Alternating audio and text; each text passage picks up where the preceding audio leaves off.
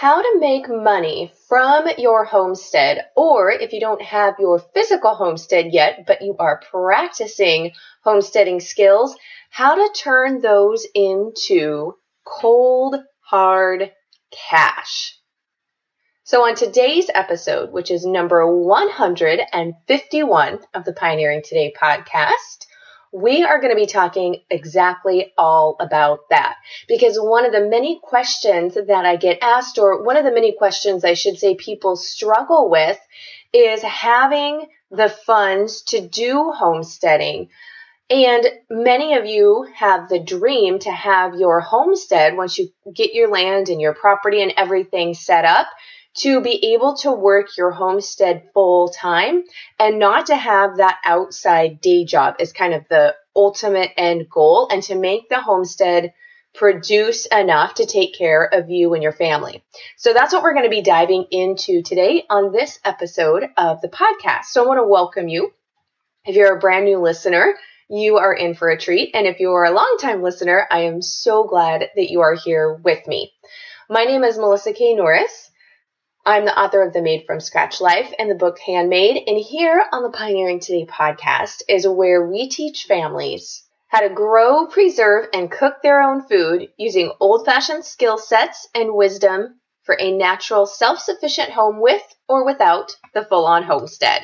Okay, so let's get right to it. Now, if you do a quick Google search, you can find lots of lists online on how to make money homesteading. But most of them are just a long bullet point of lists, and they don't really give you a lot of information on how to get started, or just a little bit more in depth on how you would be doing that. So my goal is to provide you with the real life experiences of doing it and helping take out the overwhelm, or giving you more of a roadmap. So we're going to be covering, in today's episode, this is going to be a series. There's so much information to cover on this that we can't possibly pack it all into one episode. So this is going to be part one. So just stay tuned for the rest of this series. But today we're going to be covering the main areas of homesteading and how you can turn those into money.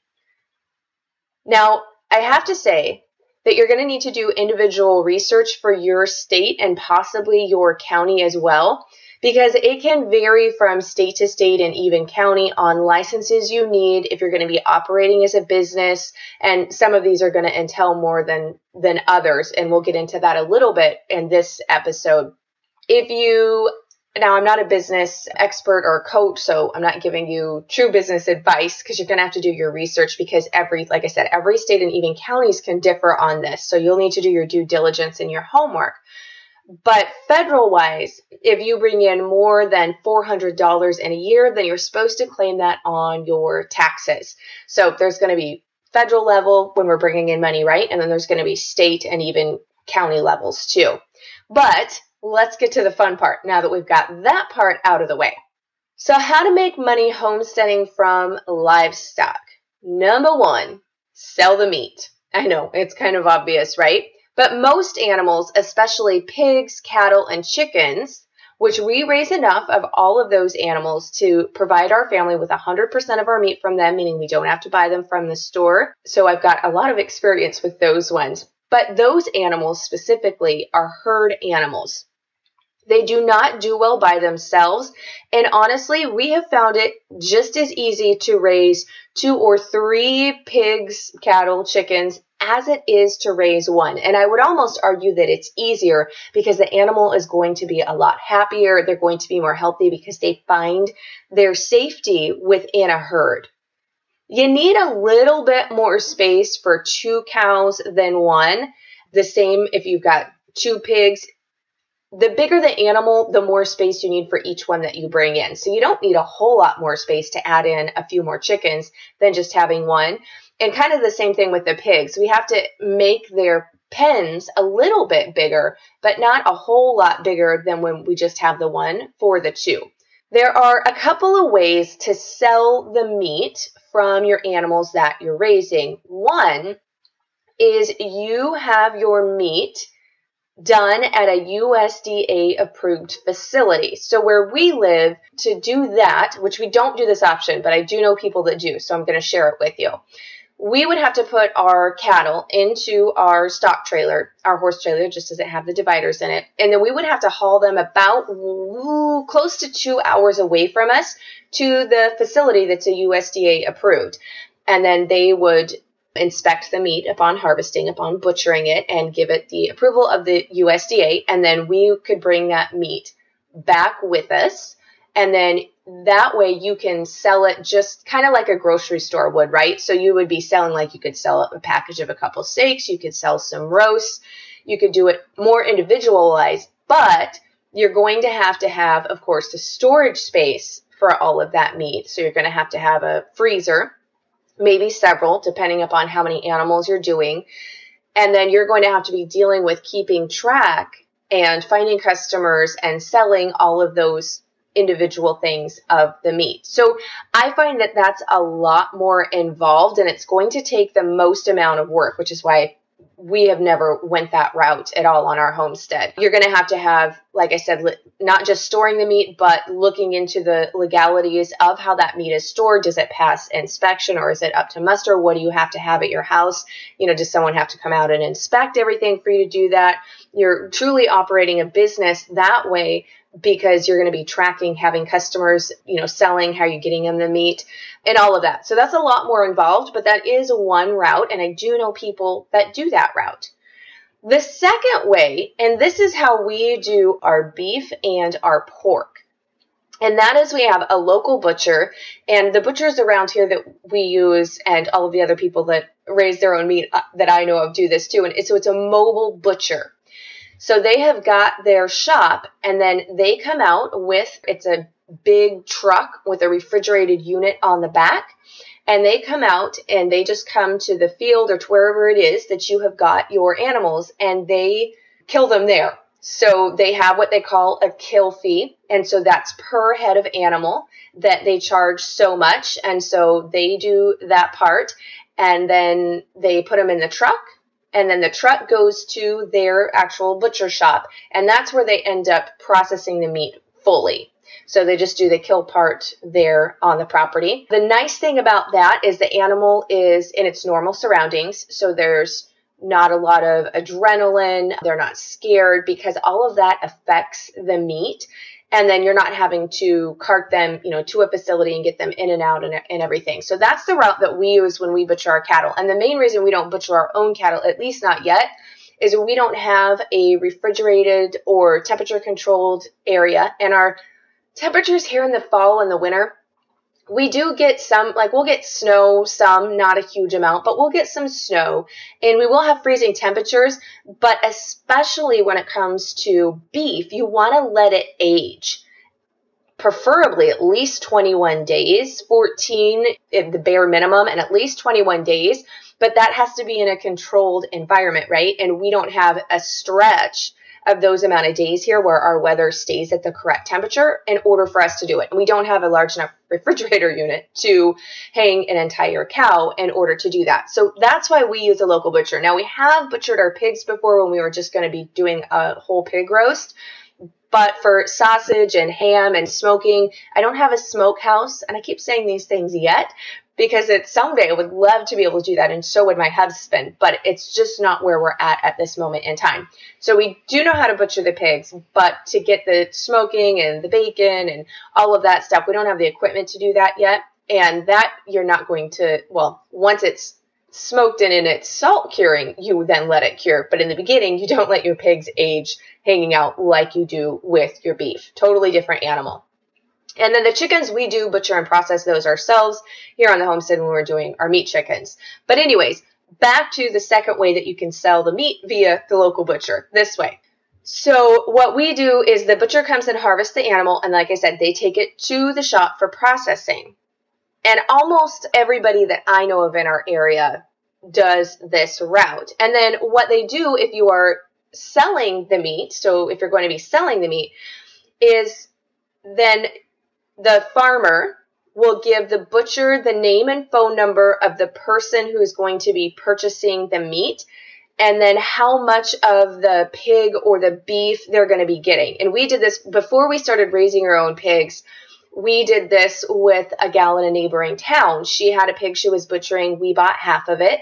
She gave the butcher our name and our phone number and said they're going to take half of this pig. And then the butcher called us. And we told them our cut and wrap order. So we told them how many pork chops that we wanted per package, how many pounds of sausage we wanted in each package, the flavor of the bacon, how we wanted the ham, all of that. So you really get to customize it, which is really nice compared to getting it to the store. And then the other nice part of it about this, especially for the gal that we were purchasing from, is we gave her the money. So the butcher gave her the hanging weight, so per pound. And so we gave her the money for the pig based on per pound price that she told us. So we paid her for that half a pig. Then when we go to the butcher to pick up the meat when it's ready, we pay half of the kill fee because we were getting half of the pig. And then we pay them per pound a cut and wrap fee. The butcher does not take the money for the farmer. That's done between them. The butcher just takes their fee for the kill fee and the cut and wrap from the person who's coming and picking it up. So that's how that works. But on the farmer's end, it makes it really nice because they're not having to deal with, the cut and wrap and having all of that. And they don't have to worry about the USDA part because the butcher looks at the meat and, make sure that their facility has to be inspected and, up to date and meeting standards and all of that. So it's kind of nice because then the farmer doesn't have to worry or deal with that part of it, right? And most farmers that I know of, especially in our area, because that's where all my experience is, you can purchase a whole cow, a half a cow, or a quarter of a cow from them. Not all farmers will go down to a quarter of a cow, but when you're talking cattle, because they're so large, most will. There are a few that will only do half or whole, but most of the ones that I've talked to go down to a quarter. But with pigs, usually you're buying the whole hog or you're buying half the hog. I've never known of anybody who goes down to a quarter with a pig of getting the meat.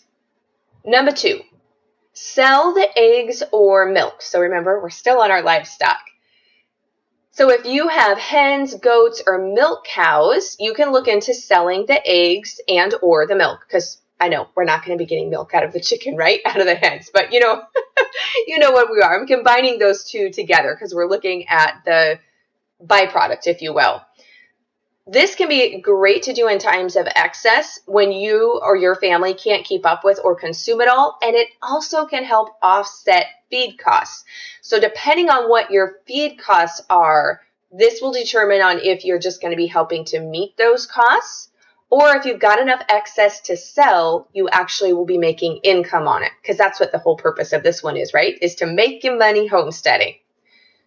Now, your third option in regards to livestock is to sell the animals. You're not just limited to the meat and or the milk or eggs, depending upon what type of animal you've got. You can actually raise and sell the animals, but this is a lot more involved, and I want to be really clear. This is best done when you have done a lot of research on the different breeds, that you have good breeding stock, you have a really good understanding of which breeds offer which characteristics, bloodlines, conformation. There's just so much when it comes to breeding good stock, and that's something that we're dealing with in our herd, and we don't raise and sell our animals off like that. We just raise ours for meat. But we can see when you use a different bull or you've got different cows and they throw different babies, and you can start to see within the bloodline and the conformation which ones their calves, one, they don't have any trouble birthing, because that's really important. You're not using a sire or a bull, in the case of cows, that throws large-headed calves, because then they can get stuck when they're birthing, and that can cause problems. You don't want to lose the baby, and you don't want to lose the mom, right? Then when they actually have the calf, we've got 2 cows, different breeds. They were both bred by the same bull, and they both delivered within a few weeks of one another. But and they were both steers. So both the calves were males that we castrated because we don't run bulls on our property. And all of that. So same feed and everything, but from 2 different moms who were different bloodlines, different breeds there. And the difference in the size of those babies is just amazing. So the one, he is so much bigger than the other guy. And so now, of course, we're looking to get more of that bloodline and to not breed back that other cow, because you can see you're getting so much more for the same amount of feed, same amount of time, all of that. So that's what I mean. You really want to understand a lot of things when it comes to breeding. You don't want to just breed just because you happen to have a cow perhaps and there's a neighboring bull, or if you're doing artificial insemination, and then just sell them just off the get-go. If you're going to be doing that, you want to make sure that you're breeding, good stock. And this is where we don't breed our own pigs. We purchase our piglets each year from a local breeder. He knows way more than we do about breeding. And I honestly have no interest in keeping a boar, and I don't want to deal with pregnant sows or litters or piglets, because I just want to go and grab the pig and pick it up when they're little. We usually get 2 or 3. And then raise those until they're butchering weight and then butcher them, which is not a year-round process. The cows are pregnant about the same time as a woman. So when the cows are bred about, 9.5 months later, they're going to be delivering, and then we're going to be raising it. It's a lot longer game before they're ready to butcher. So you've got at least 2 years, depending upon when they're bred and when the baby is born. And then when it comes a year, we always butcher in usually October. So it's going to depend, if that calf was born, say in April, then come October, there's no point in butchering. It's not big enough yet. So then you'd be going 1.5 years. So there's the timing on there. So with the cattle, it's at least 2 years, from the time it's bred, that we're going to be able to butcher it and to get the money on it. But with your pigs, all of that is a lot shorter. So some people will do 2 litters a year off the same sow, and I don't want to be dealing with that. And there's no way that we could be using that much pork, using that much meat if we were raising them up for meat. So I prefer to use a local breeder. So we're purchasing our pigs from him, but that's one route. And so that's all he does, is he raises the pigs and sells the piglets, and then that is his income. So he's making an income from that. We're doing it in different avenues, but that's one way that you can go. And most of the time when people are selling animals, not always, but most of the time, they sell them when they're young to avoid the costs of feeding and raising them if they're not planning on selling the meat or butchering themselves. So usually, especially when you come to think, like with litters, as soon as they're old enough to be weaned is when they'll be selling them. Okay, number 4 on making money from homesteading with your livestock. That's to sell the fur. This is going to depend upon the animal, obviously, but if you have fiber-producing animals such as Angora rabbits, alpacas, llamas, certain breeds of sheep, goats, you can shear them and sell their fur to make wool and yarn. Or I know people who do it both ways, actually. We have one friend that they have llamas, and so once a year they shear them and they sell just the raw fur, and someone else cards it, spins it, makes it into yarn and all of that. Then I know other people who have their own animals, and so they will harvest that, and then they will spin that, and they will turn that into yarn, and then they will either make some products with it themselves from that, or they'll also sell the yarn. So there's some different ways that you can go with that. You could also look into selling your cow hides. So if you're butchering a lot of cattle and you've got the cow hides, generally speaking, it's a easier process, and you're going to have a larger market, easier to sell if you're doing the fur for wool or spinning, right? And I should say, we have actually never kept our cow hides, and we haven't tanned them.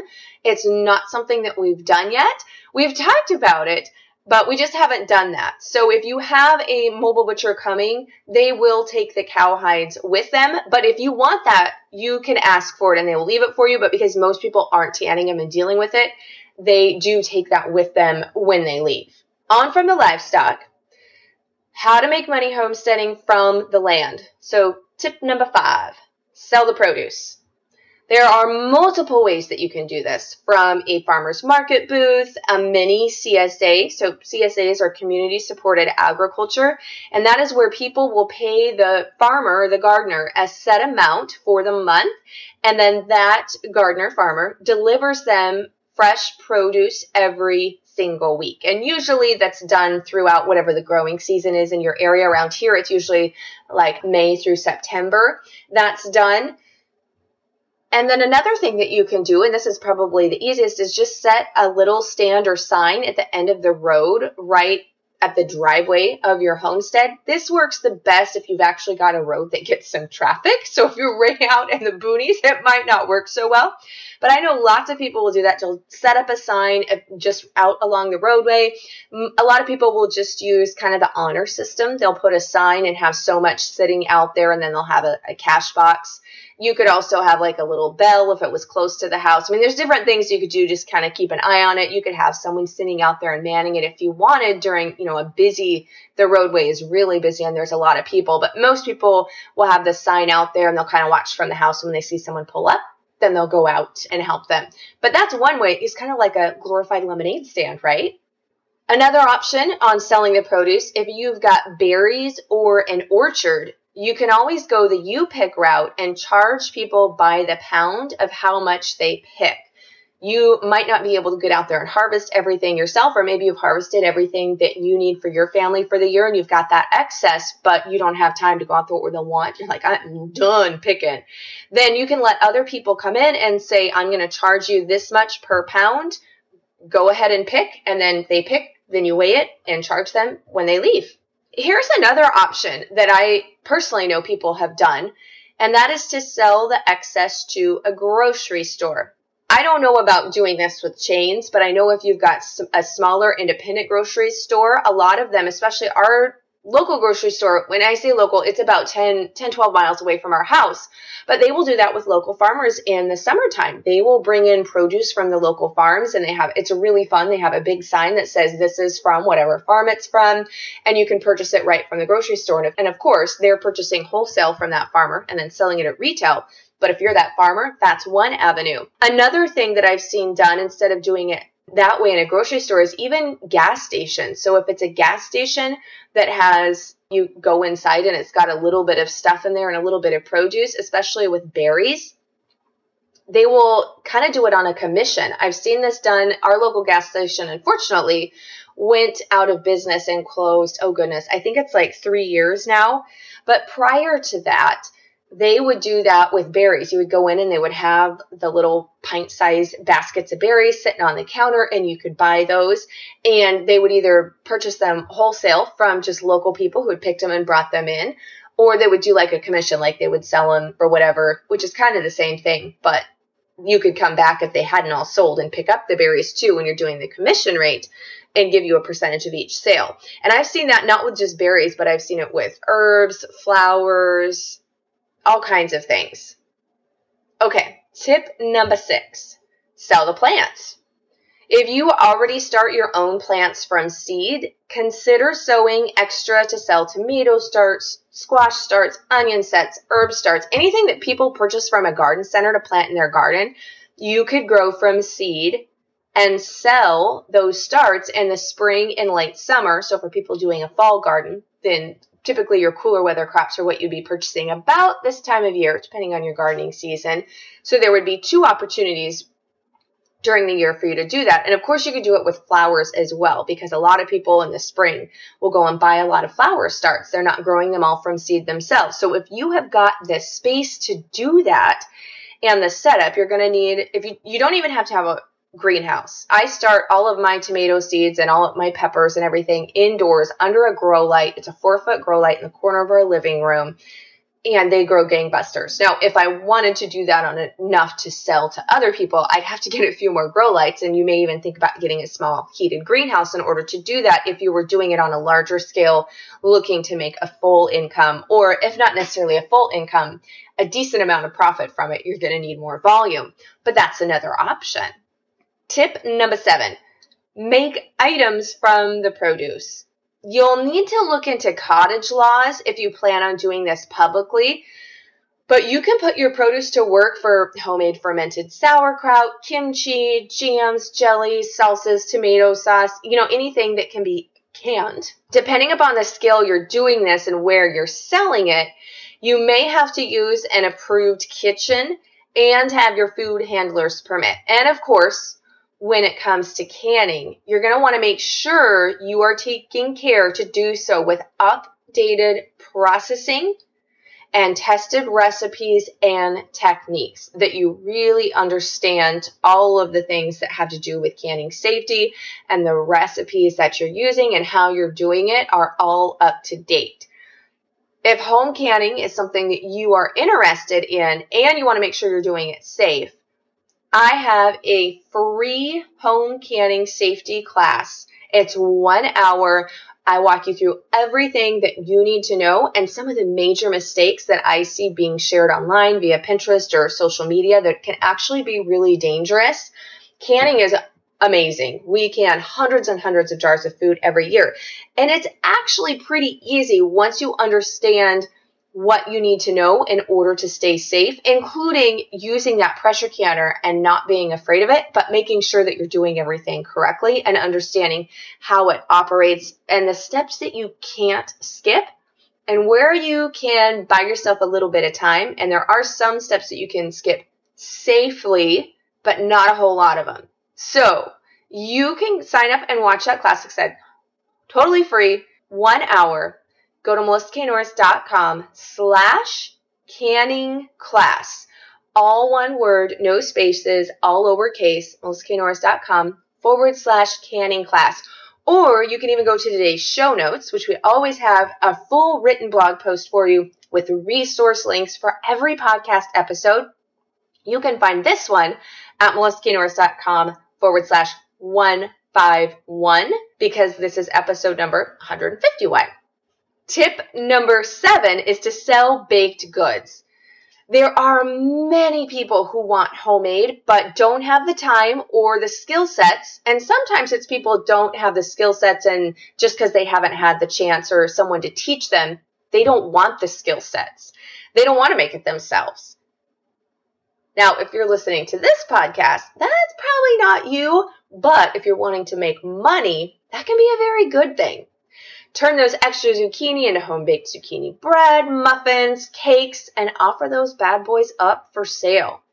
I know one lady locally who every Thanksgiving and Christmas, she makes homemade pies, so you have to order in advance, but she makes homemade pies and sells them just for Thanksgiving Day and for Christmas, which is a great time when a lot of us need more money for the holidays. And you could do it all year round, but she does it just for those days. That's the only time that she does it. Number 8, lease some of your property. Maybe you're not ready to dive into raising your own livestock or even putting in a full berry patch just yet.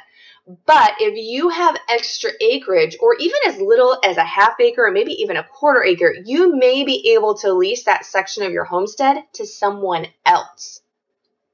I have neighbors who lease, I'm guesstimating, I've never actually measured it, but eyeballing it wise, about a half acre of their property to an organic farmer who raises blueberries in part of their side pasture. There's so many options too on this. You can create a deal where you're paid in cash, where you get some of the harvest, ideally both. And then I know other neighbors who lease part of their pasture for someone else to raise their cattle on, and then they get part of the beef in exchange.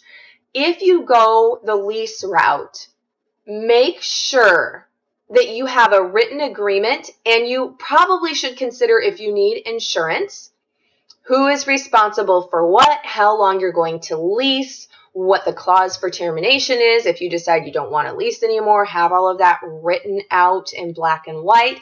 And not a bad idea to have a lawyer look over the terms, because it's going to be a contract between you and whoever you're leasing with. So you're just going to want to make sure that you're both covered, both parties are covered, and clear understanding all written out so there's no chance of confusion later down the road. Next up is how to make money homesteading from your kitchen. Now, we did talk about produce and baked goods, and that's kind of from your kitchen too. But there's lots of different ways that you can make money as well. Of course, some of the things that come to mind is making homemade soap. Lots of homesteaders have that skill set. They'll make homemade soap and then sell them. You can do it online. You can do it at farmers markets. There's so many options for selling non-perishable kitchen items. Homemade candles. You can do homemade beeswax candles in mason jars.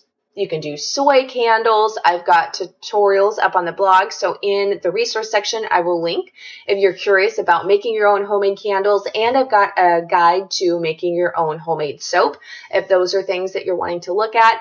Then there's making homemade herbal infused oils that you can then turn into different balms and creams. I know a lot of people who will travel around to local farmers market and craft fairs and have booths with all of this, and they sell that. I know people who take their homemade natural cleaners that they're making and sell those as well to people who just for whatever reason, like I said, they don't know how to make them or they don't want to make them. They just would rather purchase them. So there's lots of things, almost anything that you're making on your homestead and that you're using, there's probably somebody who would want to purchase it and not make it themselves. Now, as I said at the beginning, depending upon what it is, you're going to have to look in and make sure that you're doing everything kosher-wise and following procedures and stuff for operating a business. And each individual thing has different things that you're going to need to look at, especially when it comes to labeling and things. When you're doing things as a business model and selling it to the public or selling it to customers versus just using it in your home, there's going to be labeling laws depending upon the product and different things like that. So you're going to have to do your due diligence, but these are all options. And I know people personally who are doing these and making money doing it from their homestead. So this has been part 1. Now, if you've got more questions, I would love to see them. Make sure you can go to the show notes, melissanorris.com/151 for this episode. You can leave a review, and if you've got some more questions, you can message me on social media. But I would love to know your questions because we're going to be having further in this series. What I'm going to be talking about next week is how we took different things and grew, kind of how to test, and the way that I did everything on our homestead to grow the income from the homestead in order to quit my day job. So I'm going to give you tips on that. So we'll be actually talking a little bit more about the business aspect and how you do all of that and get everything set up. If you enjoyed this episode, I highly encourage you, if you're listening to this on an app, be it iTunes, Stitcher, whatever it is, to subscribe so that you don't miss a single episode.